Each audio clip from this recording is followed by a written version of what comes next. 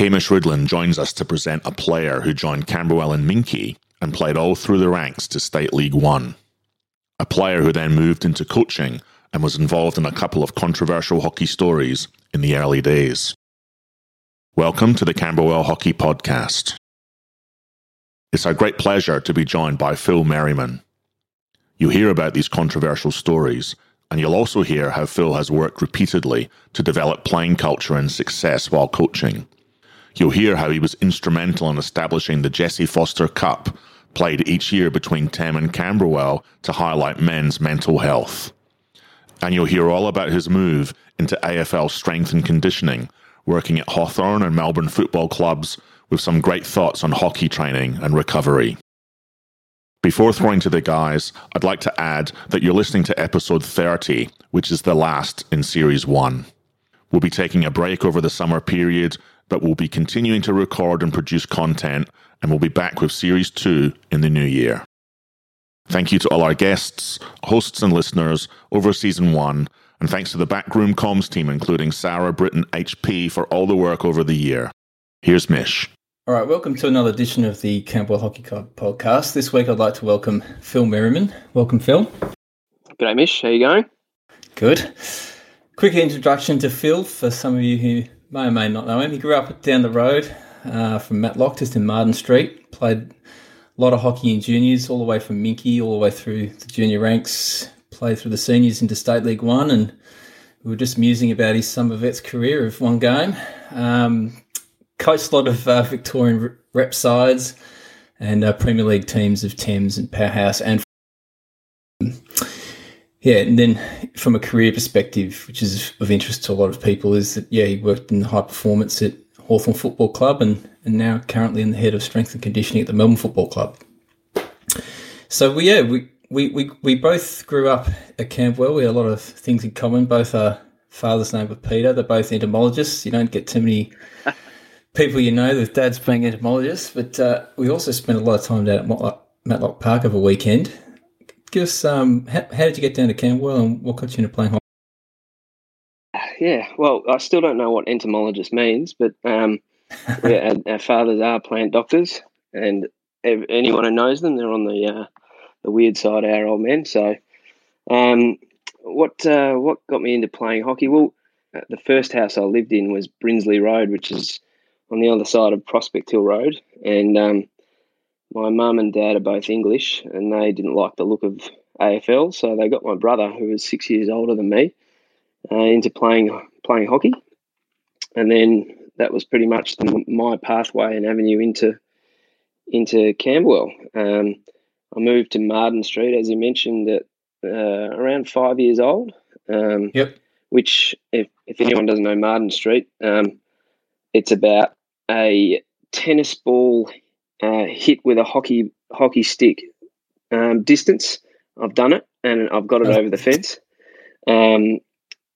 That's about how far away it was. My backyard was pretty much backed onto those. Are those apartments still there? Those little townhouses on the corner? Yeah, they're still there. Would have been Cinder's red centres back then if you hit tennis balls over there. Yep. And I think my first memory was up at Wattle Park. Yep. Probably about 15 kids trying to dig a hockey ball out of a mud patch up there. Yeah. And then there's also a memory there of Minkie at Camberwell High. Ron Phillips and Mikey Phillips. Yep. And then I around under nines, I think we got graduated into the Matlock Park. Had Lee Pitt as my first coach.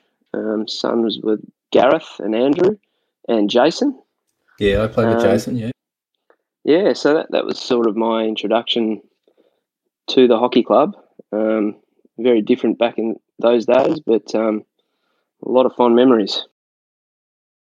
You used to frequent the halftime scumball games, which is, for those who don't remember, so that was when there was a break in play either for halftime or the change of game, and everyone would jump the fence with their sticks and grab the tennis ball. And can you just, for the listeners, just recount some of the rules of scumball?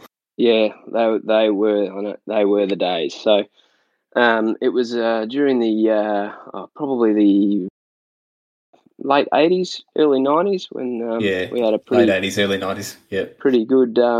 Probably carried on for 10 years, I reckon. We had some generations of scumballers, and we would sort of be watching the game, the state league game going on with all the superstars running around. But as soon as that halftime whistle went, it was on for one and old, and we'd be jumping the fence from all angles. One person would have the tennis ball, and he'd launch it as high as he could in the air, and then it was no rules. Get the ball in the back of the net. And if you got the ball in the back of the net, you were the goalkeeper, and you could do whatever you liked. And it was, there was hospital trips after some of those half times. I remember my brother got a stick to the head, and he ended up in hospital.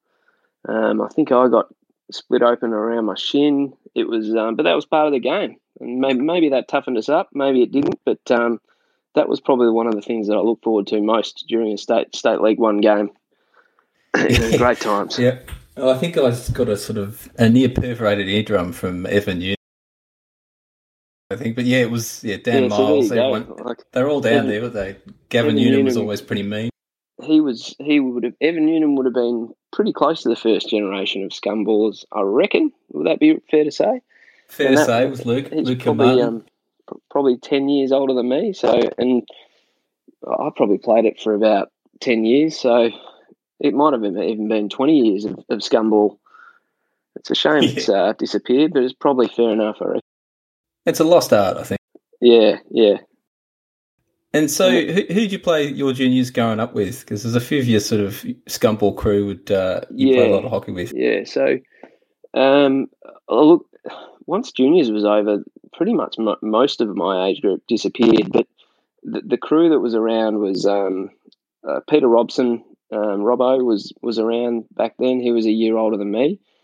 He was sort of the elite junior that everyone aspired to be at Camberwell around my age. And then guys like Paulie Miles was a year above me, and then through my age group it was Ant Phillips, Lockie Natoli. He was my age. He was a superstar. He was in my age group. A guy called Ed Knowles was around back then. Andy Day. They were the sort of the crew that was around my age group. Yeah. I've forgotten about Andy Day. I think I actually broke Andy Day's nose playing scumball. Yeah, he was probably one that went head first as well. He was a bit of a madman, so that doesn't surprise me. Yeah, poor old Andy. Yeah, I think I broke his nose. And so you went to Campbell Grammar up the road, and there's been a long tradition between sort of the Campbell Hockey Club and Campbell Grammar. So there's that Ian Poyser and Stuart Webster connection. They were teachers of yours. Yep. Yeah. No, it was. It's funny that it was such a strong connection, but it wasn't. I don't know how hard Poyser drove it. We certainly got a lot of players from the school that had started playing hockey at the school and decided to join a hockey club. But as far as the elite players, they probably started at the hockey club and just by chance ended up at Campbell Grammar. And Ian Poyser was he was a big man to get players across, and Stewie Webster as well. Stewie being the coach of the first 11, and Poyser was I think he was the master of sport and PE teacher at the school as well. So he was very good at bringing players in at the school who weren't necessarily interested in playing footy, and getting him started in hockey. And we had a really successful period at Campbell Grammar. I think they're going through a lot of success even still, but there was a time there I think we won 21 state AGSV titles, which started around your age group, which was my brother, who finished in 1993. I think they won the first one, and it carried on until 2013. And I was actually part of that year that didn't get the chocolates. I think it was in 2000 I'm not sure when it was actually. No, I think we missed out on one in 1998, and then it carried on through to 2013. So it was a dynasty, but it's a very well known school, Camberwell Grammar, for their hockey program. So very grateful that I was able to. My parents were able to fork out the money for me to go to that school. I've got a lot of connections. I guess the other one as well is Andy Lee, who was my age group at school and came through the juniors at Camberwell as well. So there's another one that the thing about the Camberwell Grammar connection, it was interesting, something to think about looking back on it. And we never really produced a lot of, I guess, state players, but we produced a lot of really good players. And that was probably a benefit for everyone, because the players were able to play school and club and not, I guess, get overworked during the state periods and all that sort of stuff. So, but it was, it was a great connection. I'm actually not too sure if it's still as strong as it was back then. We had a few handy players from Kew too, with people like Hugh Taggart and these sort of players as well, right? Yep. Absolutely. And the Besleys came across from Kew. The Besleys, yeah. One good thing from Kew, I suppose. Yeah. And then you went through your juniors into seniors, and you sort of came up the ranks through seniors, sort of pen at A and a bit of pen at B and these sort of things. Looking back on it, obviously knowing that I was doing this podcast, I'll probably start from the very beginning. It was extremely nostalgic, just thinking about my pathway and what I used to do at the hockey club, and I would spend the weekends down at the hockey club by myself, watching Metro 4 East play. I don't know why I was doing it. Looking back, I just loved sitting there watching it, and occasionally I'd see. I remember one game Dandenong were playing. A Metro 1 team, and there was an all-in brawl. And God, did I have a story to take home to mum and dad that night. That was brilliant. But, you mentioned the scumball, and every now and then when I was in my teens, there'd be a Metro team that couldn't fill up the numbers, and I immediately got the call up. I was the first one out there. Already had my uniform down at the club, and I was just happy to jump on. But yeah, then as I got a little bit older, I would start training with Ronnie Yates' crew in the sort of Metro 2, Metro 1 teams, and that was we used to train with Ant Phillips and Andy Day and Ed Knowles, the guys who I mentioned, even Lockie Natoli a little bit, and we were named the Mosquito Fleet. And I'm sure Ronnie used to name every generation that came through there the Mosquito Fleet, but that certainly pulled us in, and we would all run out on the weekend with some Metro team and have an absolute ball. And that's really where I started sort of the transition from juniors to seniors. I continued to play juniors through under 9s, 11s, 13s, 15s, 17s. I know that's changed now, those age groups, and had a ball doing that. But I think the thing that I loved the most was playing with the bigger dudes and trying to prove myself to the old guys, and that's where I got my biggest kick out of it. And that was my transition. And then when I got a little bit older, sort of late, 16, 17, I started playing a bit of pen at B, and that was the period where I got a bit too cool for hockey and went away from it a bit. And blonde hair there for a while, didn't you? Blonde head as soon as I went out of school. Turned up to Albury with shock white hair and probably put on about 10 kilos, I reckon, as well. Shot off to England for a year, and then came back, and that was around the 2000 grand final, I reckon.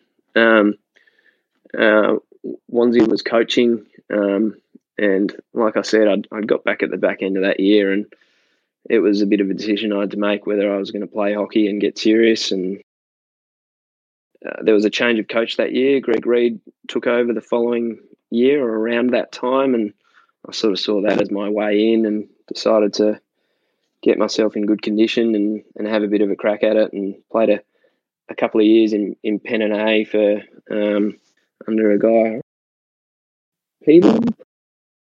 Yeah, it would have been Brett Peebles. Yeah, and Robbie came from MCC. Rob Shepherd. Yep. Played a couple of years there, and then lucky enough around sort of 2021, I think it was, I got my first call up to play state league, and and then went on and played about 5 years after that. So that was sort of my pathway at Camberwell. Yeah, I guess I noticed quite a big change in yourself. Like you sort of, like you said, you sort of came back from overseas and you sort of started up a university degree and it was human movement or sports science. Yeah. And then, you got a job down at Wayne Amey's gym at Visions, still a sponsor of the club, and you're a personal trainer there. And obviously the late Wayne Amey. What was Wayne like? He was probably a bit of old school gym owner at the time. No, he was a ripper, Wayne. He was. I remember Luke Kilmartin got me in there, working at Visions, and Luke said, "Look, the fact that you play at Camberwell Hockey Club, Wayne will just bring you in and he'll welcome you." And he was incredibly loyal, Wayne, and he looked after me at the gym. He certainly had a streak to him that you didn't want to rock up without a towel in the gym, because he would certainly let you know about it, and you didn't want to punch the boxing bags without gloves on. Because then you'd be a punching bag to him. But he was a good man, Wayne. I loved working for him. He was a great character, and he certainly loved the hockey club. For a long time.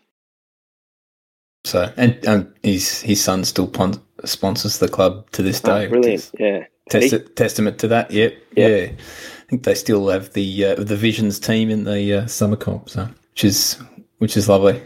Yeah. And so just going back to your hockey, you sort of started in, it was 2001, 2002, and you sort of probably got into the side on a week-to-week basis around in that sort of 2002 period. And we were going through a bit of a generational time change. Like we'd sort of gone through a golden era and we'd sort of, it was time to sort of rebuild a little bit. What was your experience of the team at that time coming?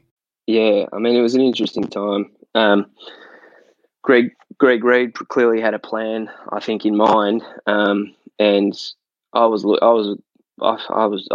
couldn't believe I was playing with guys like Luke Kilmartin, even Benny, yourself, Jesse Foster was still around. I think those at that time, and I was looking at these guys, going, "Wow, I cannot believe I'm taking the field with them." And then occasionally I'd see them out of the side; they're dropped. Like I'm looking at me, what am I doing in this team?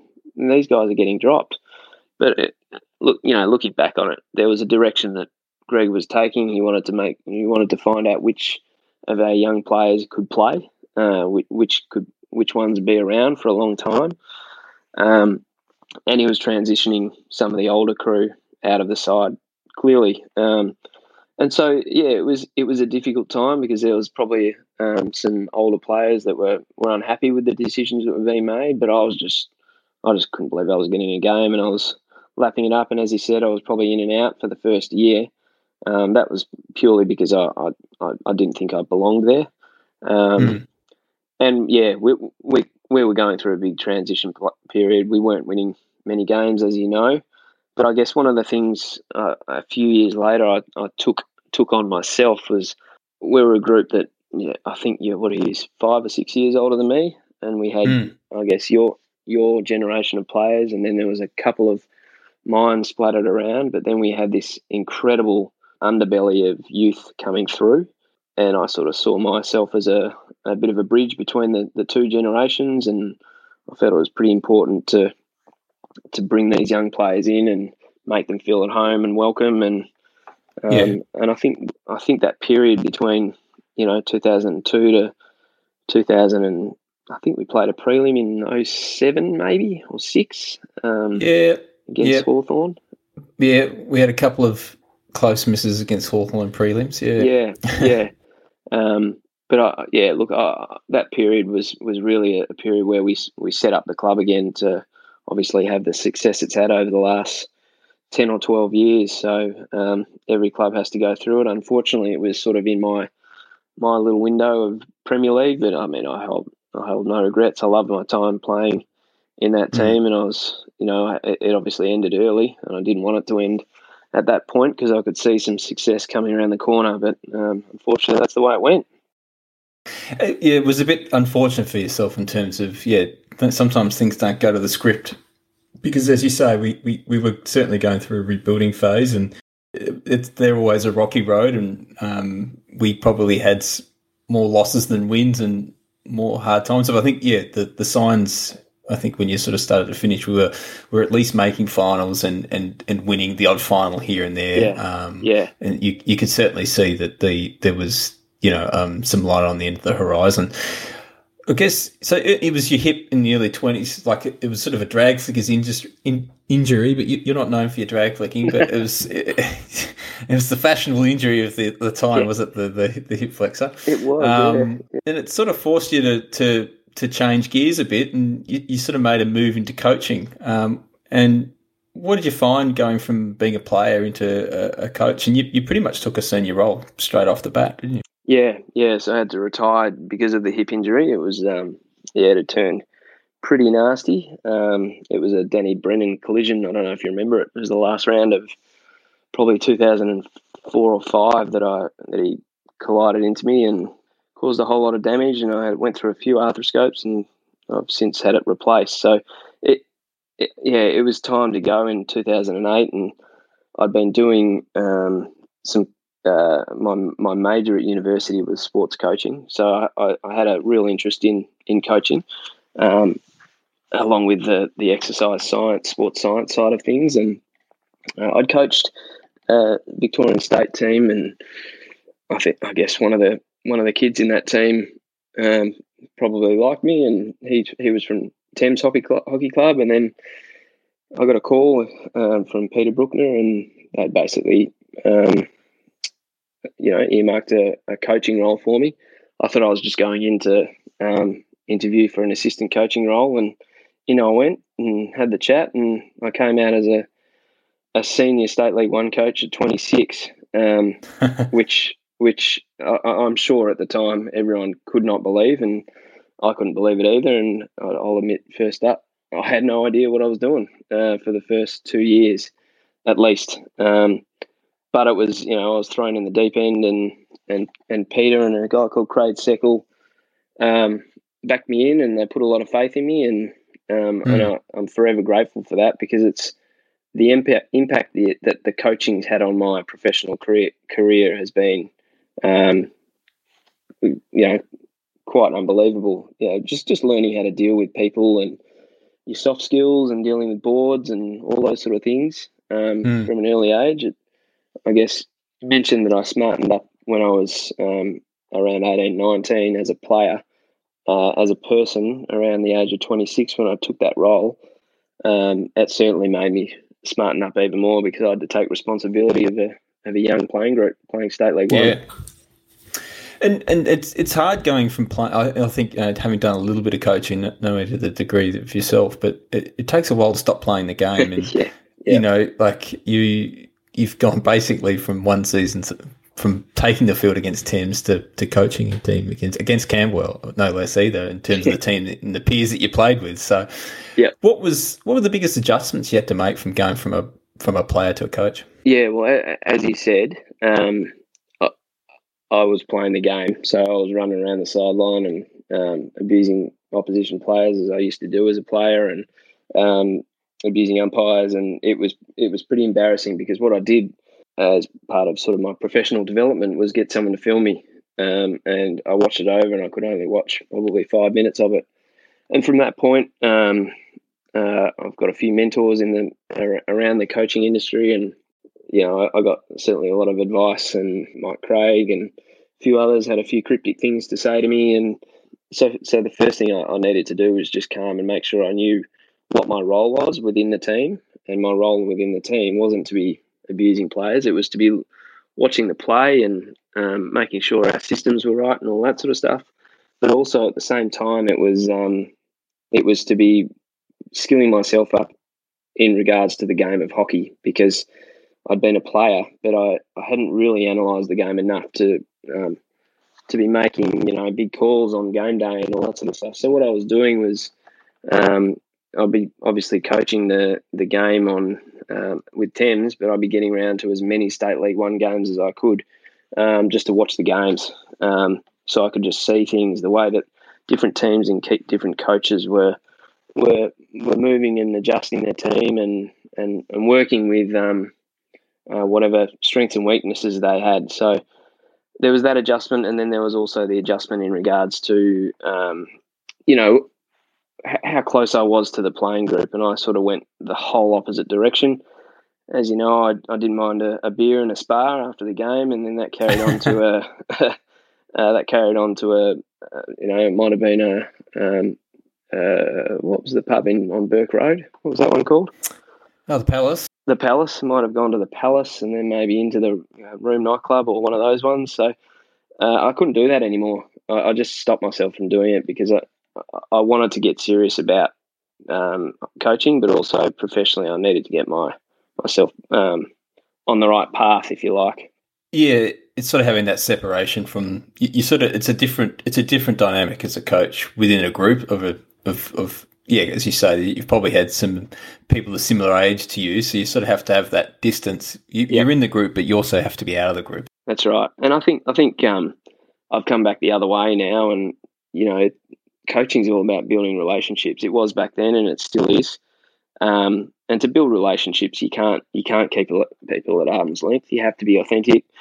You want your players and your staff to know who you really are, and that's something that it's a big philosophy of mine to this day.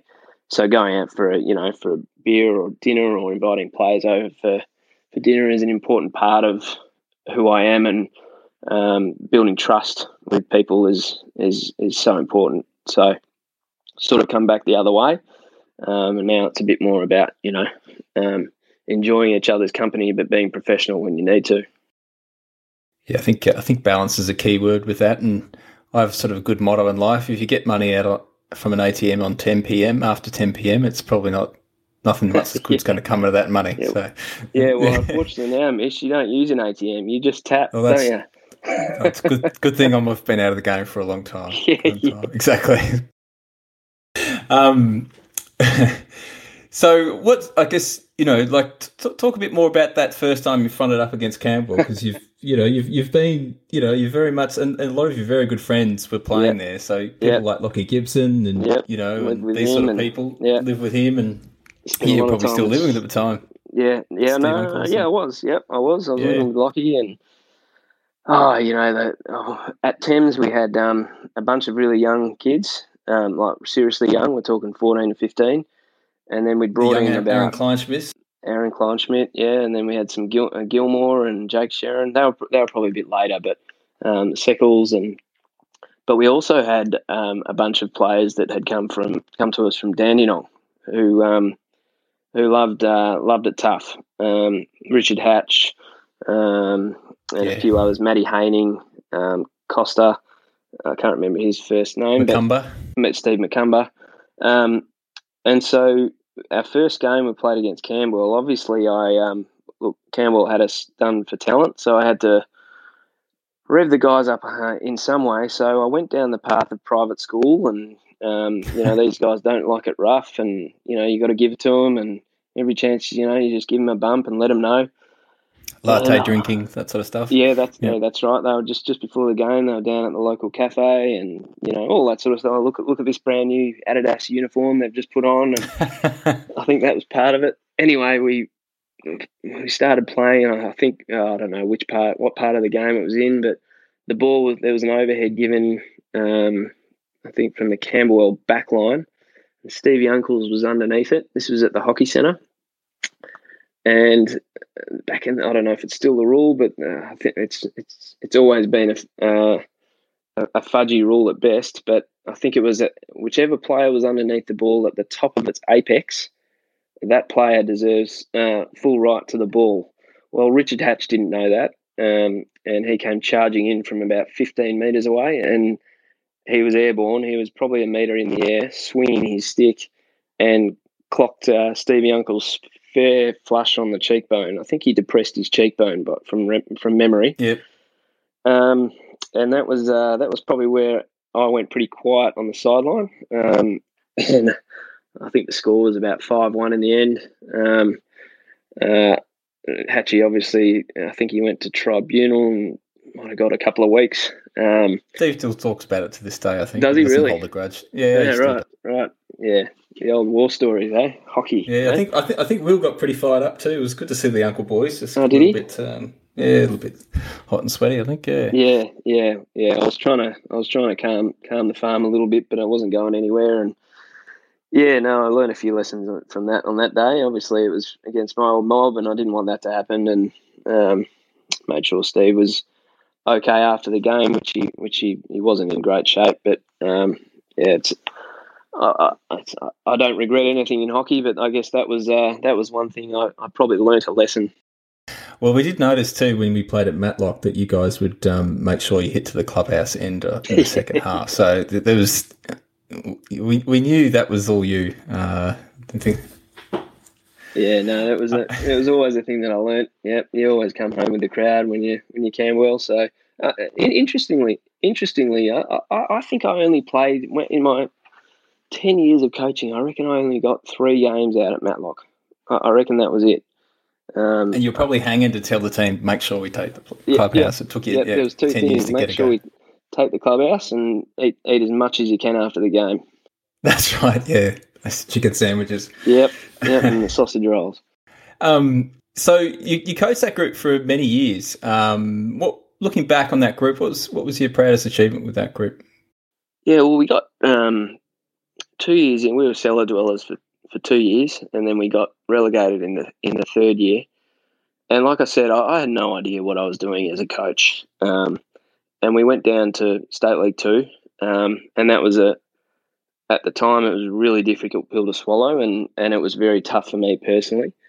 What we did that following year was quite extraordinary. We I think we only lost 1 game, and the team that we played was back then we were known for recruiting Spanish players and German players, but we just purely went with a bunch of young guys. This is when Will Gilmore was coming through the ranks, and Jake Sharon and the Seckle brothers, a guy called Benny Pugh. They're all really seriously talented juniors. And yeah, we went through the season only being defeated once. We won the grand final. But looking back, there's always the argument of relegation, non-relegation. For me, in my experience, I can't speak highly enough of being relegated. And it sounds funny, but we as a club were able to take stock. We were able to get some good senior games into our young players, build confidence. We had a real confidence-boosting year. And I think we bounced the following year. We came 6th the following year after getting promoted from State League 2. And that was the year where I learnt the most about coaching, and I was able to really, really coach with confidence and have trust in my ability as a coach in building those relationships and actually having players that were really playing for you. So I'm a big advocate for the relegation promotion debate. Yeah, I'm with you on that. I think you've got to have something to win and you've got to have something to lose, and I think it just is actually healthy. But yeah, we certainly noticed a different Thames outfit come. I think you even drew with us the first time you came back, to our surprise. But in looking back, it wasn't any surprise because, as you say, you rattle off some of those names there. They've gone on to play AHL and play very long careers in Premier League at least. But yeah, we certainly noticed a much faster, fitter, more organised group that came back up, and you sort of stayed up from then, and you weren't just making up the numbers then. You were legitimately making that's right. And we were contention for finals. Prior to that, relegation year, we were relying on strangers to come and win us games from Spain and Germany.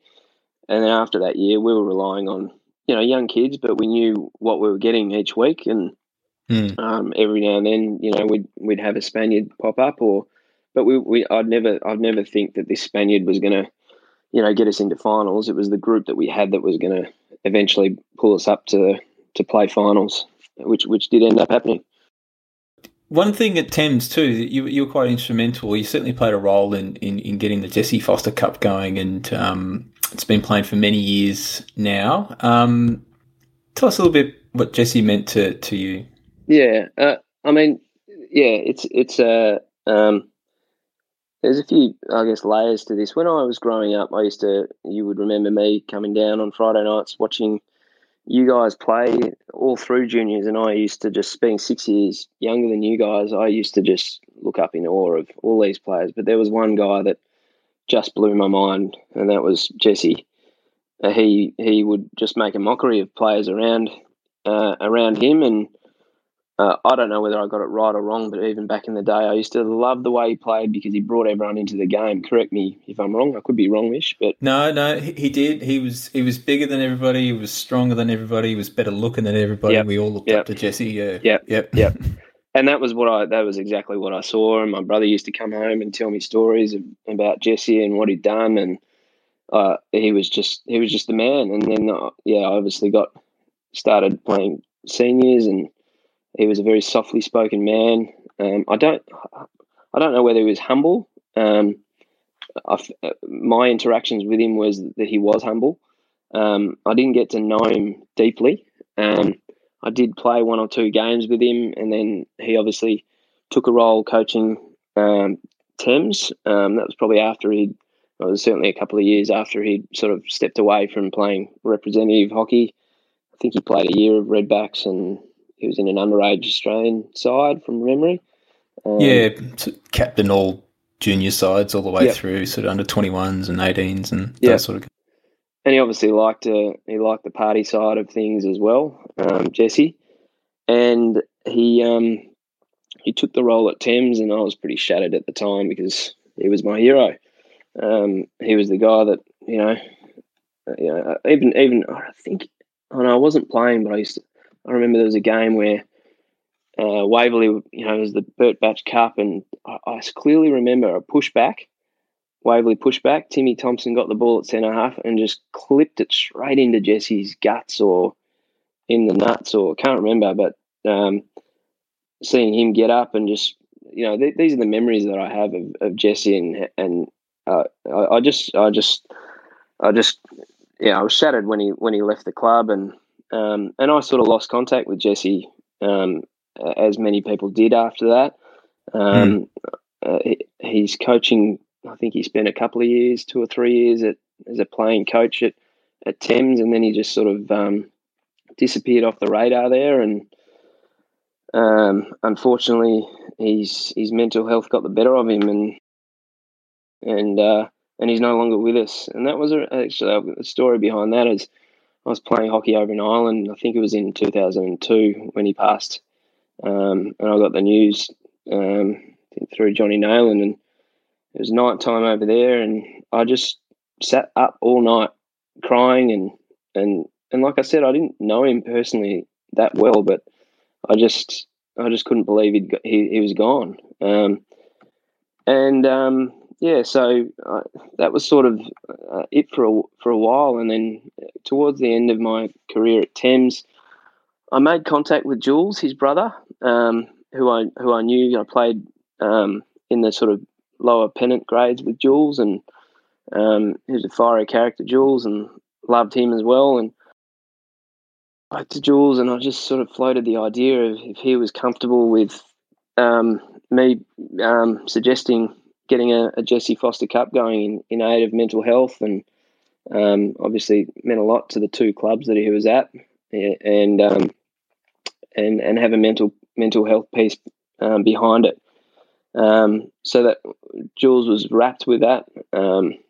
Made sure Matt, his old man, was clean with that through Jules, and we were able to get it going. I think the first year might have been 2007, maybe. Sounds about right. And I'm so glad it's still going, and it's something whenever hockey gets up and running, I'd like to be getting down and being part of that again. It does mean a lot to me, both in regards to Jesse. I've had my own mental health issues over the journey as well. So, and obviously me being at Camberwell and Thames, and same with Jesse. It's just great to see that it's still going. Yeah, Jesse's, I think, really changed the outlook of our club beyond belief. That moment where we sort of judged our success quite a lot about how many premierships we'd won and that sort of thing. And I think it was really a short circuit for us to understand there was a lot more to a club and connection and community than just the number of pennants that you stuck on the wall. Now, we still do pretty well on that side of the coin, but we certainly had a lot to do as a club to not let people slip through the cracks like say Jesse did. He was a character, Jesse. He loved to scrap. I could tell a million stories, but I've got two favourite ones, and both.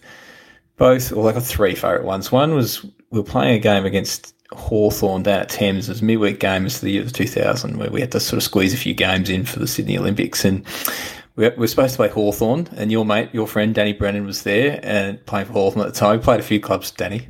Had a few t-shirts. And we had to get there pretty early because it was early start, and Jesse ate 2 sausage rolls before the game. Yeah. And Wanzi went absolutely ballistic at him. Just, what are you doing? This is unprofessional. We won 7-1. After the game, Jesse goes, is it all right to have a sausage roll next week? And Wanzi goes, yeah, of course you can. The other was the 1998 grand final, and we were going to play at Doncaster, and we won that. I don't know how we won that game, but we won that game. And we used to always meet at Wanzi's house in at Hyatt Street in Richmond there before the game. And I was with Ben Ryan in the car, and then Luke Kilmartin stuck his head out of his car. We were going in convoy, and we thought he said, don't go Royal Parade, or go Royal Parade, but he said don't go Royal Parade because the show was on. So we were stuck, gridlock down that one lane of Royal Parade. We could see the hockey centre, but the car wasn't moving, and we were just stressing out. We got changed in the car. It was like 15 minutes before the game was supposed to start, and Jesse was behind us. And Jesse, you could just see losing patience, just got his VL Commodore up off the side of the thing, drove straight through a soccer game. There was a soccer game going on just out the front of it. See the parting of a sea as the VL Commodore went straight through the soccer game to clear a path. So me and Ben just followed him behind him, of course. But yeah, Jesse Foster to get into the 98 grand final on his VL Commodore straight through a soccer game was one thing I'll never forget. He was a bit of a character. Certainly heard both of those stories. I think he went through the tram tracks, didn't he? Was that how he got on? He did. Yeah, dogleg through there, and then the soccer. The soccer. They didn't know what was coming, but there he was. There was another one. Was it when they used to run around Wattle Park, and Greg Reid used to win it every year, and then a young Jesse Foster rocked up, and I think there was a slab on it or something like that. It was a time trial for the double hill run, which meant you had to go the double roundabout, and it was every week there was a different challenge. And Greg Reid, being an ex-state junior runner, thought he was a pretty shoe-in, and he got pipped at the line by an under 16-year-old Jesse Foster to win the slab.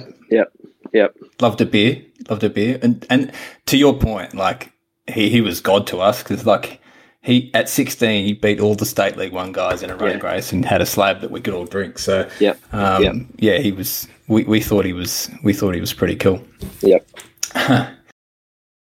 So you had some tough spots being at Camberwell, coaching against Camberwell. So let's roll forward to 2011. So there was a bit of controversy there where. We had a player, Pat Ward, who hadn't told us what he was doing. He was actually playing down at Tassie, which meant he was actually an unregistered, or he was sort of playing in 2 competitions and shouldn't have been doing that. And it sort of came to a head about 2 weeks out before the season. But it put you in a bit of a tough. You guys were on top or around the top of the ladder? I don't. I think we missed the finals in 2011. We're sort of midway, so we weren't going to be playing finals that year, but we certainly weren't anywhere near relegation. But it was going to mean that we were going to get relegated. So tell us through that time, because Thames and Essendon was sort of got wind of this a bit earlier than that, and that put you in a pretty tough spot. Talk us through that pinch of your. Yeah, I had to really think about this one, but we did get wind of it. Much earlier in the season, and I'm not going to name names in all of this, but being an ex-Camberwell person, obviously it was indicated to me through Thames that they were going to fight it and they wanted to, get Camberwell relegated. It wasn't something that I agreed with, but I let them fight their own battle. But what I did do was make a phone call into Camberwell to make sure that everyone knew what was going on. Now, that phone call I don't know what happened to it, but maybe I had my phone on mute. But nothing was really done about it, and carried on through the rest of the season. And then obviously it came to a head a bit later on the season, and the two clubs, I think Essendon and Thames, fought pretty hard to try and get Camberwell relegated. And thankfully, they didn't. But it was pretty nasty there for a while, wasn't it?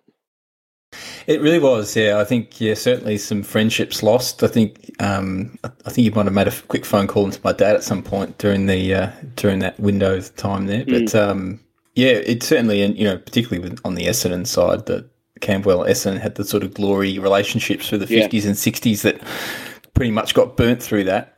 So, do you think in right decision not to have Camberwell? Oh, absolutely, yeah. No, I didn't want to see Camberwell get relegated at all, and I'm glad it was. How did it end? Did it go legal or? It did a little bit legal. Well, not the. We had a good letter written by Richard Harris at the time. Yeah. No, Declan and I sort of took the day off work and drafted a letter that promptly got rewritten to something a lot more cohesive and direct. Wouldn't have been handled that very well, would he?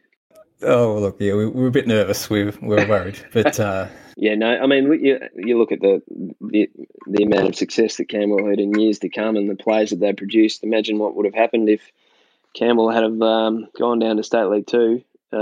Players might have dispersed, and personally, I love to see great teams, no matter who they are, playing at the top level. So. Maybe I'm biased, but I think it was the right result in the end. I think you'll get a pretty sympathetic ear on this podcast. Yeah. Okay, I mean, when Thames do a podcast, maybe I'll say something different. But yeah, that's right. Yeah. Until then, you're with us. Yeah, exactly. Yeah. And so it wasn't without controversy your time at Thames, because you then switched to Powerhouse through a pretty spectacular sort of scenario where the whole, if it wasn't the whole team, it was certainly the majority of the team went from one club to the other, which, to any club would really decimate a club. Yeah. Talk us through that, and how did it happen, and what was that like? Yeah, looking back on it, there was a bit of controversy in my coaching realm at Thames, wasn't there? Thanks for bringing that up. But anyway, at the end of the season, we got called in, myself and Evan Jewell, who was the assistant coach at the time. And interestingly, about an hour prior to that, I was on the phone to Deckers because I was actually looking to get out of coaching for a while and concentrate on my sports science career in the AFL. And I was frankly trying to get Deckers to coach Thames, pull him across out of Camberwell. I think I rang him every year for about 6 years. So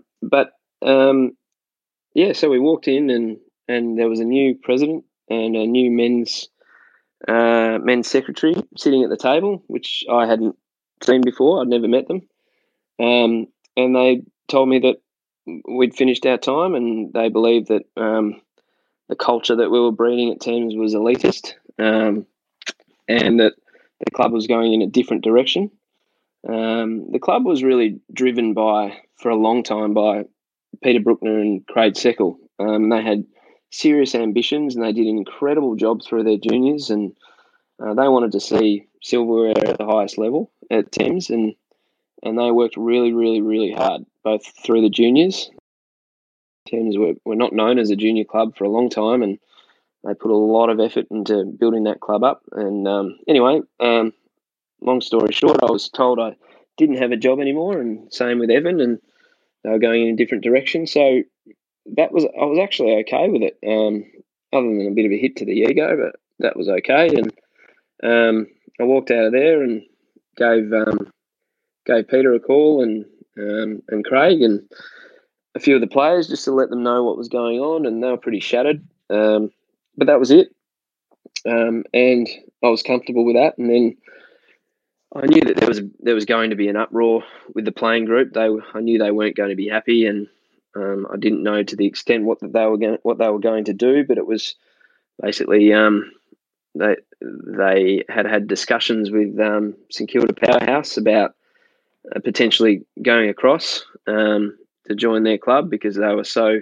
disappointed by the lack of communication around this. I think probably the one I didn't mention, there was some sort of secret annual general meeting where people were voted out and certain people were voted in. So, yeah, that all happened. And then towards the end of the year, around December, I was asked if I wanted to get involved at St Kilda Powerhouse to help the transition. My answer to that was no. I didn't really want to get involved, but it was more along the lines of helping the transition and doing a little bit of work in the leadership space to try and transition the Thames players through into the Powerhouse Club, which is a very, very sensitive space, because obviously Powerhouse have worked really hard to get up into State League One. They'd just been promoted. And then we had these, 10 or 11 punks that were walking into their club expecting a game into State League One. So I initially got involved in just that transition, and then I sort of got, saw where the group was going, and I decided to jump back into coaching and coach Powerhouse for a year. And I'd always said it was only going to be for a year. I think it ended up being 2, but it was an amazing year. We ended up finishing on top of the ladder, so winning the home and away season on the last game of the season.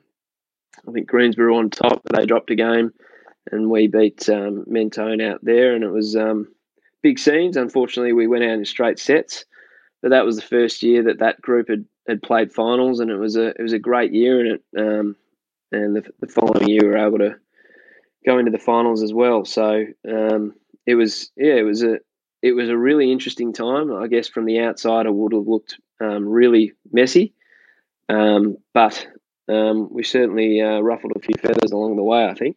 What was it like having to manage those? You sort of alluded to it, but it's sort of quite, not obviously quite disturbing for Thames, but also quite disruptive to Powerhouse as well, to your point, that they'd sort of worked their way there and then effectively have a team join. How did that pre-season go, and what did you try and do to try and integrate within a new club? The pre-season, so that there was a couple of players actually, luckily, that had played at Thames prior. There's a guy called Joel Hamilton, who you may know. Yep. Good little centre half. He played most of his juniors at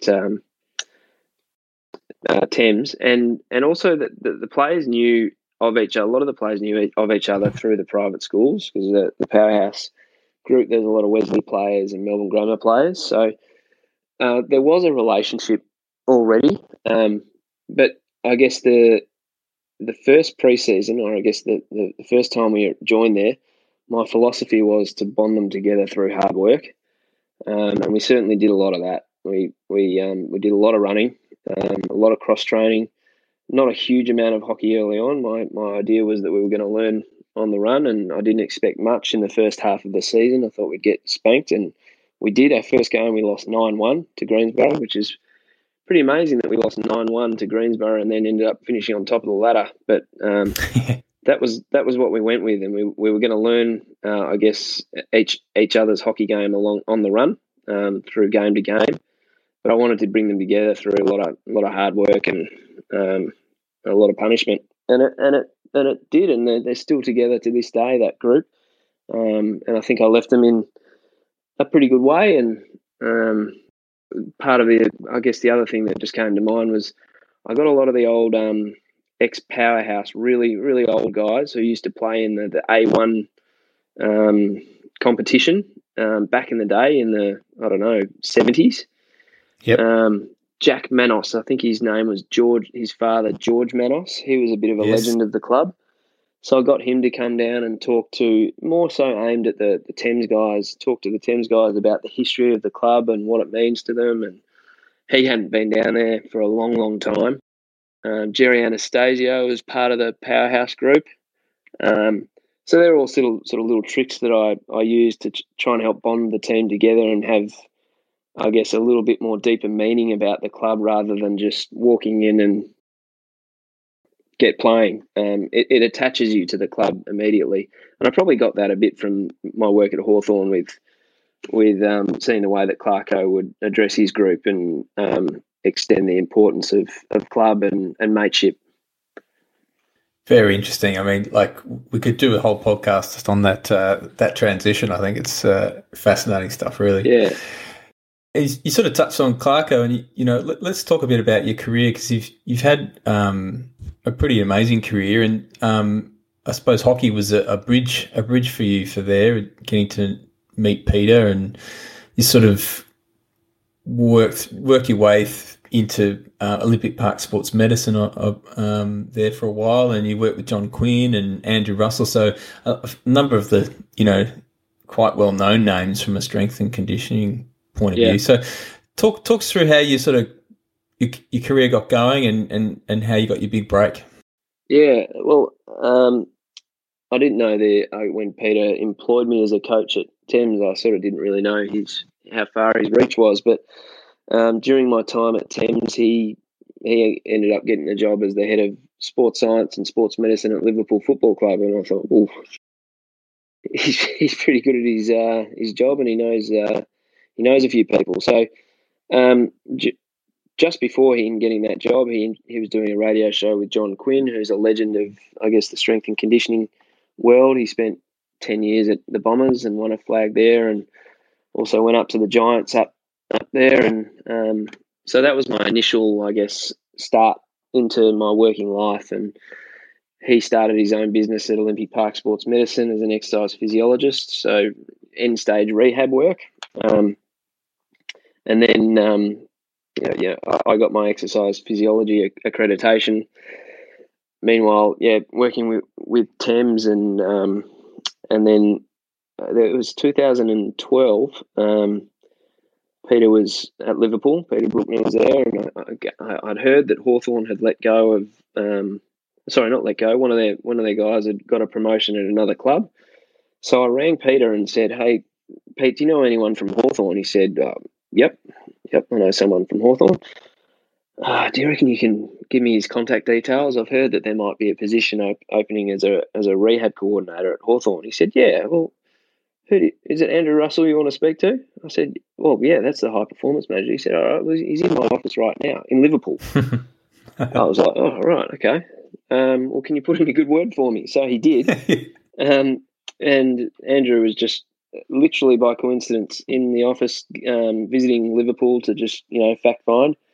Came back to Melbourne and gave me a buzz, and I interviewed for the role at Hawthorn and ended up getting it. And amazing. Little did I know, obviously, well, I was a Hawthorn fan, as you know, and yes, I certainly didn't know what was coming over the next 4 or 5 years. So I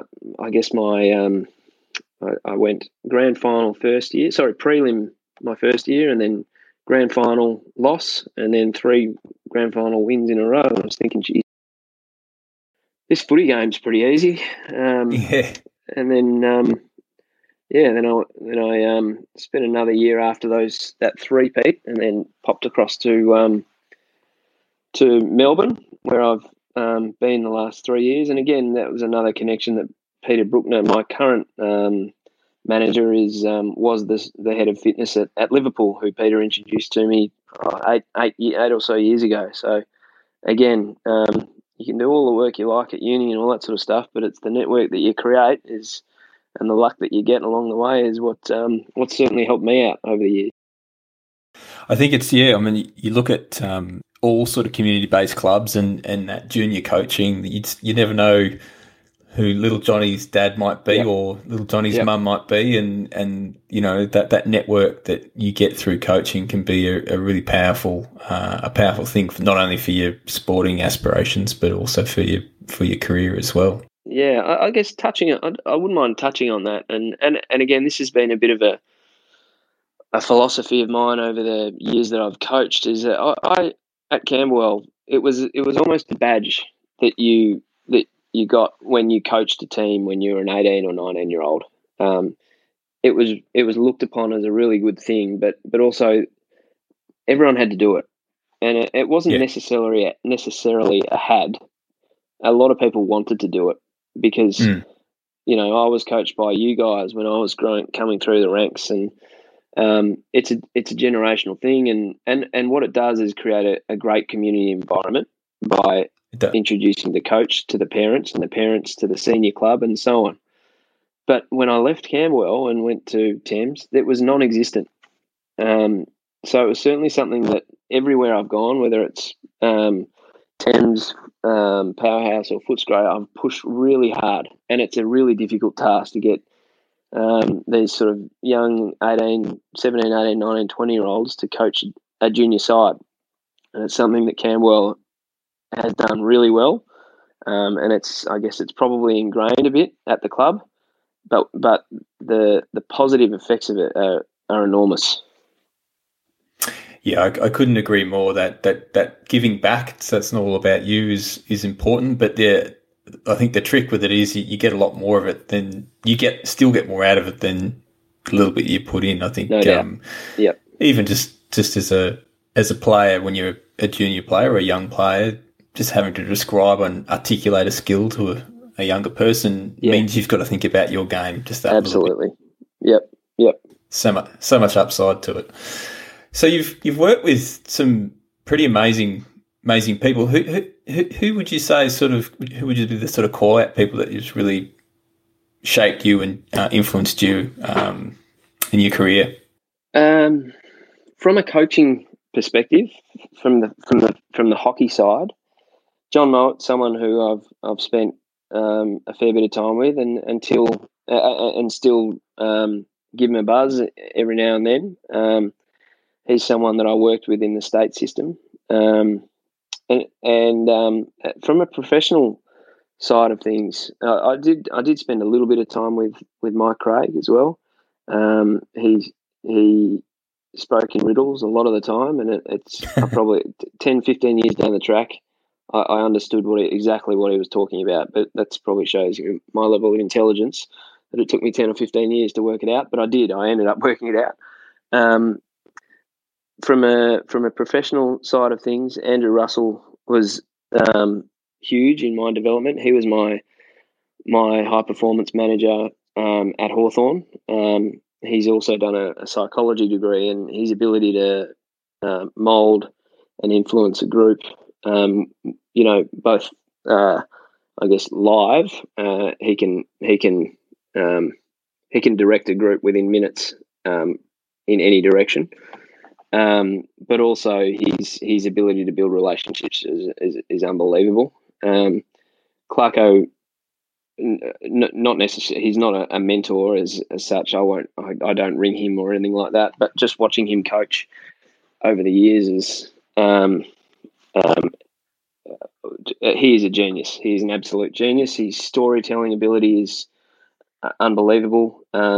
He will come up with different ways to poke and prod his team from week to week, and you can imagine how many different themes he would have had over even just the 3 years of, you got 22 games in the season. That's 66 plus 4 or 5 finals a year. He had a theme every week, and the amount of work that he put into that side of it was unbelievable. And also he really is a manager, and I got a lot out of that. And that part of my early development, just you got to step back and you got to let people learn. That's a lot of Clarko stuff. And then Darren Burgess has been part of my professional life over the last 18 months, and watching and learning from him. And he's one who sort of drives human performance and drives his athletes to understand that they're capable of a lot more than what they think. I guess that's part of he's quite an aggressive practitioner. So he's another one that's had a fair influence on me of recent times. And look, you sort of touched on it before. You went through that really successful year of Hawthorn with a 3-peat and obviously 4 grand finals, and part of that was Hawthorn's ability to recycle players that may have been discarded through injury and stuff. And being a rehab coordinator, you would have seen firsthand or had a hand in.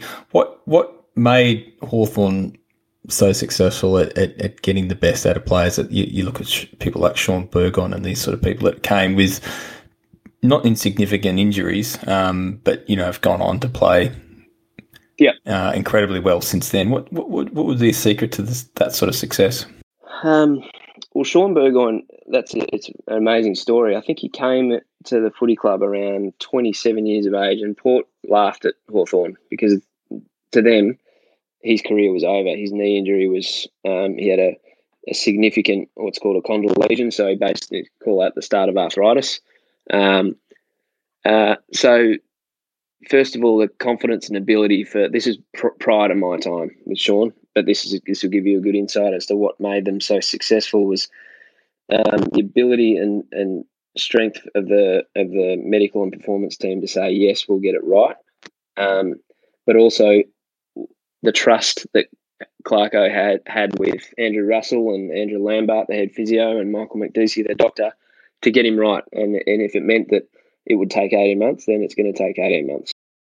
At a lot of footy clubs, there's probably, especially these days, there's less patience around those type of injuries because obviously these guys are on a lot of money and they want the most out of every player as soon as possible. So, so a long-winded answer, but the medical team is and the high performance manager were instrumental in my learnings. I came in there very raw, and I came out of Hawthorn with an incredible level of experience, having rehabbed alongside Andrew Russell. I've done Cyril's hamstrings, I've done plenty of knees, and obviously Sean Burgoyne. It's a lot of management of players on individual programs. But that's been all part of my journey and how lucky I have been to have experienced those sort of things. Pretty crazy stuff. They're pretty important hamstrings, those Cyril's ones. That was a big responsibility you had there for a long period of time. Yeah. And so you've been at a lot of clubs. Like you're now at Melbourne. You've been at Hawthorn. You've had some time at Footscray, and we touched on the Thames and Powerhouse and your time at Camberwell. So you've seen a lot of different organisations at different levels. But what would you say the common themes that make a successful culture in a sporting context? I get this one a lot, and I've obviously been through some successful ones and some not so successful ones. And the first thing is continuity within your organisation. So if you hire the right people and you get the right people in, you want to keep them, and they're going to stay if you treat them the right way. So I guess that's the first thing. During my Hawthorn time, there was very, very little movement in and out of our performance, medical and coaching team. There was coaches that obviously went and got head coaching roles, but what we also see is when those coaches finish up, they go back to Hawthorn. So it's a place that you really want to be, and it's the ability to create an environment that's really challenging. First and foremost, a challenging environment for the players, but also a really fun environment, and that's what was able to. And obviously, you throw in talent, you can't dismiss that. Plenty of talent, and I mean, no matter what if we had recreated the same environment at Thames Hockey Club, as far as the coaching and the environment and the culture, we still would have probably finished last. So you can't underestimate the level of talent, but what you can do about that talent is foster it and making sure that talent hangs around. And that's through that really successful period. There could have been 10, 15 players that could have gone on to other clubs and demanded more money, but due to the fact that they knew that they were getting well looked after at Hawthorn as far as a medical and performance side of things. So you talk about the environment there. They wanted to stay and they wanted to have success with their mates. So that's got, I mean, and then you roll on through I guess you take it through the hockey channels, and each club that I've coached hasn't been at the top end of the ladder when I've taken over. But each club that I've gone to, one of the most important priorities, especially I guess the Footscray side, was to bring the group together as far as individuals coming from very different demographics and different parts of the world, and gelling them together and respecting each other enough to to one, hang around and keep playing with each other, but also to try and have some success. And they're the organisations that are going to be successful. The cultural side of it, and from a professional standpoint, I don't know if Camberwell has values written on a wall or anything like that. They would be in every single AFL club around the land. Hawthorn lived and died by their values that were written on the wall. Whereas, I guess, currently where I'm at, we've got a lot of work to do in that space as far as our leaders, first and foremost, living the values, which will then filter down through to the playing group and the rest of the club. Yeah, it's an interesting one. You see the value statements in business, and I've certainly been lucky enough in where I work currently that the difference is every business has got them. It's just a question of whether you live them or not. And if you walk the walk, you got to talk. If you're going to talk the talk, you got to walk the walk. And people smell a phony pretty quickly. So I think in any domain, it's those values are really key, and it's one thing to have them on a glossy brochure, but it's another thing to actually do them. So and I think you just find that if those values aren't lived, then the turnover of people within that organisation is high. Because they know that it's not being done, so I'll find another place to go to. And usually what you see is the leaders that get within that organisation get looked after as far as remuneration or perks of the job, or just generally, and the leaders will tend to stay within those organisations that aren't living the values, but everyone underneath them tends to sort of just roll through. 2020, it's been a pretty disruptive year for everyone, and I suppose for yourself, you've probably had sort of a pretty bizarre year. If I had said to you this time last year, this year was going to be a year, you probably would have laughed. But from your profession, you've gone from sort of a very different season. Typically a season's very structured. There's a pre-season, there's the pre-season cup, then you get into the home and away, and then if you're lucky enough to get to a final sort of block. And so I would imagine you have a pretty structured flow of what you're trying to do with the team as you progress through those stages of a season. COVID hits, season stops midway, unsure when it's going to start, very short ramp back up, and then, the potential of having many more games in a much more compressed time frame than, the AFL system's used to. Talk us through 2020 from what's been different and how you guys have had to adapt in terms of how you would normally get a team ready to play. Yeah, it's been a crazy year. From my first and foremost, a lot of my colleagues have lost their jobs, which is not any different to any other industry. There's been a lot of pay cuts and so on. All those things have mostly happened recently, but when this is one of the Darren Burgess references, when Burjo took over in October last year, he's come from he was most recently at Arsenal Football Club, and as you would know, in the Premier League they play on a Saturday, and then they might play on a Tuesday, and then they may even play on a Thursday. They might be flying into Europe somewhere to play and then come back. So this is all part of the Darren Burgess philosophy, in that our athletes are capable of a lot more than what they think. Yes, a game of AFL, there are a lot more collisions and hits and corkies, no doubt.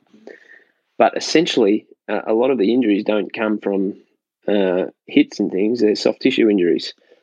So what we went about doing early on, way prior to COVID hitting, was start working on the players' mental game, as far as you are capable of more, and also physically training them a lot harder, back-to-back days, which is sometimes seen as taboo within the AFL, and just really driving their resilience, not allowing them to get into an ice bath, so their bodies are going through periods of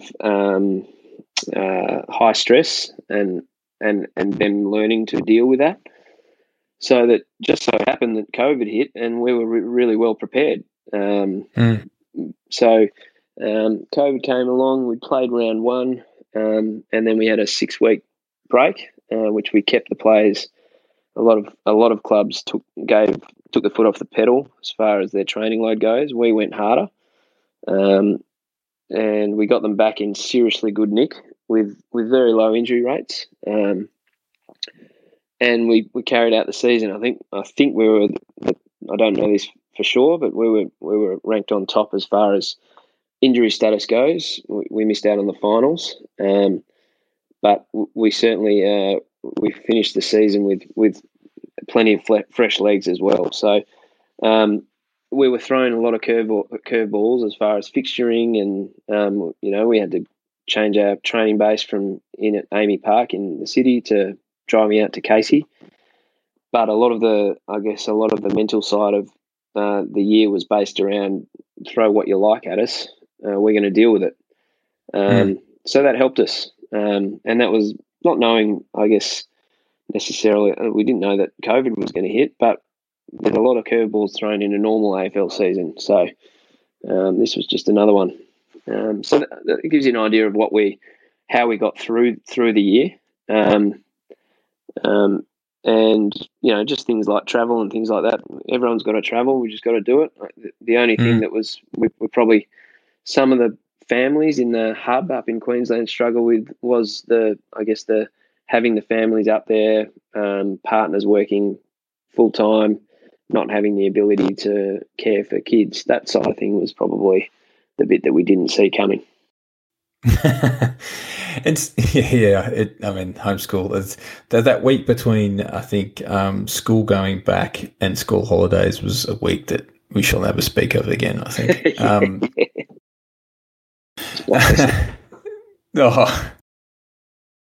So how does it change? So you get into a bit of a rhythm of a season. So, you see a lot in the media about 6-day break, 5-day break, and, a season has a bit of a rhythm. You guys were dealing with 1 or 2 day breaks. So what's fundamentally different to how you would approach a 2-3 day turnaround versus, say, a 6 or 7 day break that you'd be accustomed to? Yeah, well, you're always going to have, if you call it game plus one, which is the day after the game, you're always going to have that day off to regenerate and recover. That's essential, and that's a non-negotiable. But then during a 6-day break, you would ease into the week. Game plus 2, so do 2 days past the game. You might get them in for a flush type run, which is just an easy on legs, running around some cone, having a light kick of the footy, probably a 4K session. And then that would be the next day would be more of an education day. This is on a 7 day break, with a bit of strength work, and then there would be a main training session on game plus 4. Whereas you're talking about a 3-day turnaround, basically all you do is have that day off, game plus 1, and then you'd have a flush / tactical training session where they get a lot of coach driven walkthroughs type things, and a heavy coach type session rather than a heavy physiology movement type session. And then they roll into playing.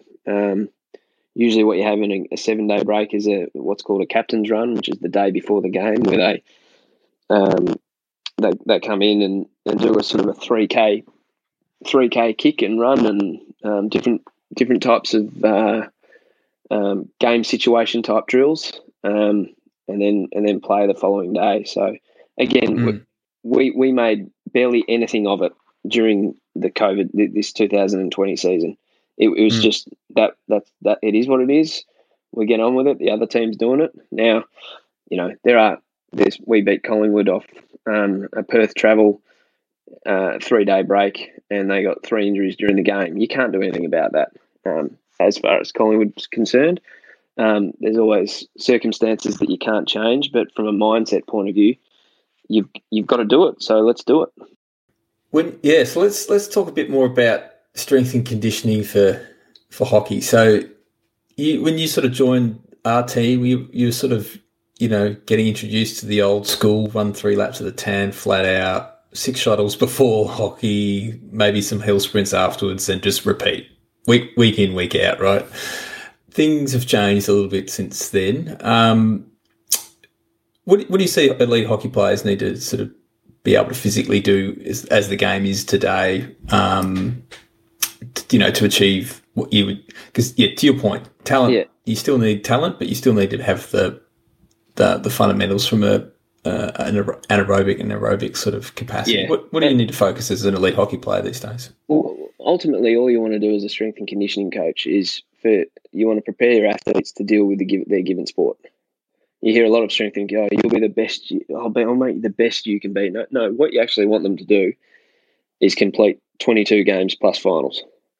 So you need to and do it well. But you need to firstly have in mind what are the common injuries that are that you're dealing with within the sport, and how do you condition the players up so that they can deal with those injuries from a strength perspective, but also from a conditioning perspective as well. So from a performance standpoint, obviously hockey compared to footy is on a very small space. So top speed rarely ever gets hit. There's a lot of lateral movement. There's a lot of forward and back movement, whereas footy is a bit more, I guess, predictable. So you're able to turn your body and move to a contest. The in-tight stuff is, less predictable, but then once it opens out, you get a few more players that probably hit top speed. From a hockey side of things, you really need to be able to repeat. So having an extremely good aerobic base so that from contest to contest and movement to movement, you can recover quickly. But then also layered on top of that, there needs to be a lot of short, sharp conditioning to be done.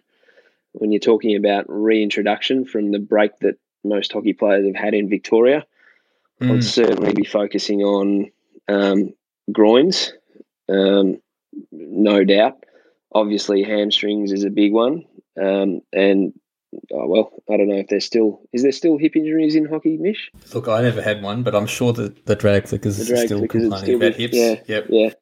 But I mean, the common injuries are the big one. And then once they've got a really good strength base, you can be working on your aerobic conditioning whilst doing that. And then you just layer on top of that more intensity work, repeat work, a lot of lateral change of direction, agility stuff. So that's fundamentally what the game's based on. I must admit, apart from my coaching days where I would commonly employ a conditioning coach because my voice would get heard too many times. I haven't done heaps of specific, elite level hockey conditioning. So, but it's wherever you go from sport to sport, that you've got to have your fundamental movement patterns and injuries that you need to look after, and then performance comes on top of that. You know enough to be dangerous though in this field, even in hockey. So there's like prehab and rehab. There's always that sort of boring exercises that you sort of have to do. What should every hockey player have in their exercise diet of just some of those things you just need to do to make sure that you avoid injuries? To your point, back, hip injuries and sort of soft tissues like hamstring. What are some key ones that you should just have in your diet as a religion? Yeah, well, I mean, I'm a big Nordic hamstring man, so that's like an exercise. Google it if you want to. It's an eccentric exercise of the hamstrings. It's a really great way to condition the hamstrings to perform in the important running gait phase, if you like. So that's a big one for me. No matter what sport, if there's intensity within the sport, get your Nordics done. I would certainly, as a hockey player, have a mini band in my hockey bag wherever I went, and make sure I perform plenty of exercises around the hips. And then on top of that, some like clams, that sort of stuff. Yeah, clams, but also your lateral. I don't know what they call them. Most people call them mini band lateral walks, or side to side sort of stuff. Yep. And you can go in multi directions with the mini band around your knees. It doesn't matter where where you put it. Mm-hmm. You're always going to be conditioning your hip, and no matter what you do, I don't know what it is, but you just can't get better at it. You're always going to put your glute med or your whole glute complex under fatigue, and that's gold. From a preparation pre-game point of view, it's always good to fire them up pre-game. Mm-hmm. I really like a skipping rope in your bag. What you'll see, I've always thought about this, but you see, Mish, you're a big component, one of the biggest components of this. Hockey players have big calves, and you got a couple of Sherrans down your lower leg. But the reason why they got big calves is because it's such an in-close game, and if you look at the sort of prototype of footballers, most of the players at either ends of the ground their calves aren't really. This is only an observation of myself. They don't have big calves, but usually the midfielders and the ruckmen have big calves. So it's all that in-close movement that they do. So in the off-season, skipping rope's a really important part of your preparation, just to keep the lower leg complex moving, foot, ankle, making sure that you've got plenty of elastic energy through your ankle. So they're the sort of the big ones for me. They're the big rocks that I'd be hitting as a hockey player. And as you know, the strength of the club is certainly in its veteran ranks. And what are the secrets to success for just having that longevity? And that's one of the beauties of hockey. I think Dad will probably die with a hockey stick in his hand. But what's the secret to just playing into the? Well, look, let's face it, we're both in that demographic now, Phil. What's the secret? Well, as you know, long retired now. I've just put a recent screw in my big toe from my one return of veterans hockey, but so I can't really talk to that. But just do as I say. Yeah, that's right. Yeah, but the secret, I mean, it's the same as running, really. I mean, I learned to be a good runner, as you know, Mish, through hard work, and I ended up loving running. And then obviously I couldn't do that after my hip injury, and every time I don't try anymore, but every time I go for a trot, it's literally every step that I take is a hard one. And hockey is pretty similar. If you want to continually, if you want to die with a hockey stick in your hand, you got to continually play it, because I think the more you step away from the game, the harder it is to get back into it. And running's the same. Once if you haven't got a consistent training load of running, you're more than likely going to get injured when you come back into it. So that's the secret, but the secret of it all is enjoying it, and that's what your old man does, that's for sure. Yeah. I reckon he's better now at 70 than he was when he was at 37, I think, for sure. He goes right, yeah. All right, well, Phil, thanks very much for talking to us. We'll just close with a couple of quick questions. Before you do, I just wanted to say how good this medium is that you guys have created. It's I listened to the Trav Brooks one the other day. I started getting hairs on the back of my neck. I was going to ring Ando and say, "Hey, mate, any chance you could slot me in this year in the Bert Batch Trophy?" But it's a great podcast. Listen to all the different people. As we touched on, there's a incredible network of people at every hockey club and every sporting club, and learning about all these different people is brilliant. So well done, guys. Yeah, no, it has been great. It's been. I'm sure it's something we're going to continue to do going forward, because, as you say, it's been awesome. All right, now let's see some hard questions. Be honest and quick and fast, right? Yep. Okay, your sporting hero. David Wansborough. Beep test or yo-yo test? Beep. John Nayland. Oh, you want me to say something? John Nayland is angry. Well, I was going to say angry, and Dennis Pagan's horse was, I think, called Johnny Got Angry. I've already spoken to him about that, but yeah, angry. We'll go with angry. All right, compression wear, is it an advantage or just aesthetic? Advantage, to go a little bit further, more so aimed at recovery and travel on planes. Okay. Stretching before exercise, should do, don't do? Stretch lightly. Stretch lightly. Your best sporting moment? 3 goals in the All-Ireland final, got in the paper the next day. Thank you very much. Andy Lee's running style? He's on a treadmill. Best hockey player you've ever seen? I think you might have answered this. Yeah, already answered it. Onesie. Sports drink or water? Water. Water. Richie Callahan. Energy. Bicep curls. Essential. And with that, I'm off to the gym. Yeah. Thanks very much, Phil. No dramas. Good to speak to you, Mish. Look forward to coming down to Matlock soon. You've been listening to the Camberwell Hockey Podcast. We'd like to send a big thank you to our hosting team, our guests, and you, the listener, for your support. If you enjoy the show, please give us a review on iTunes or wherever you get your podcasts. This show is recorded and produced by Camberwell Hockey Club in Melbourne, Australia. If you have any feedback, comments or questions, please find us on Twitter at Camberwell_HC or see more information on our website, camberwell.hockey. See you next week.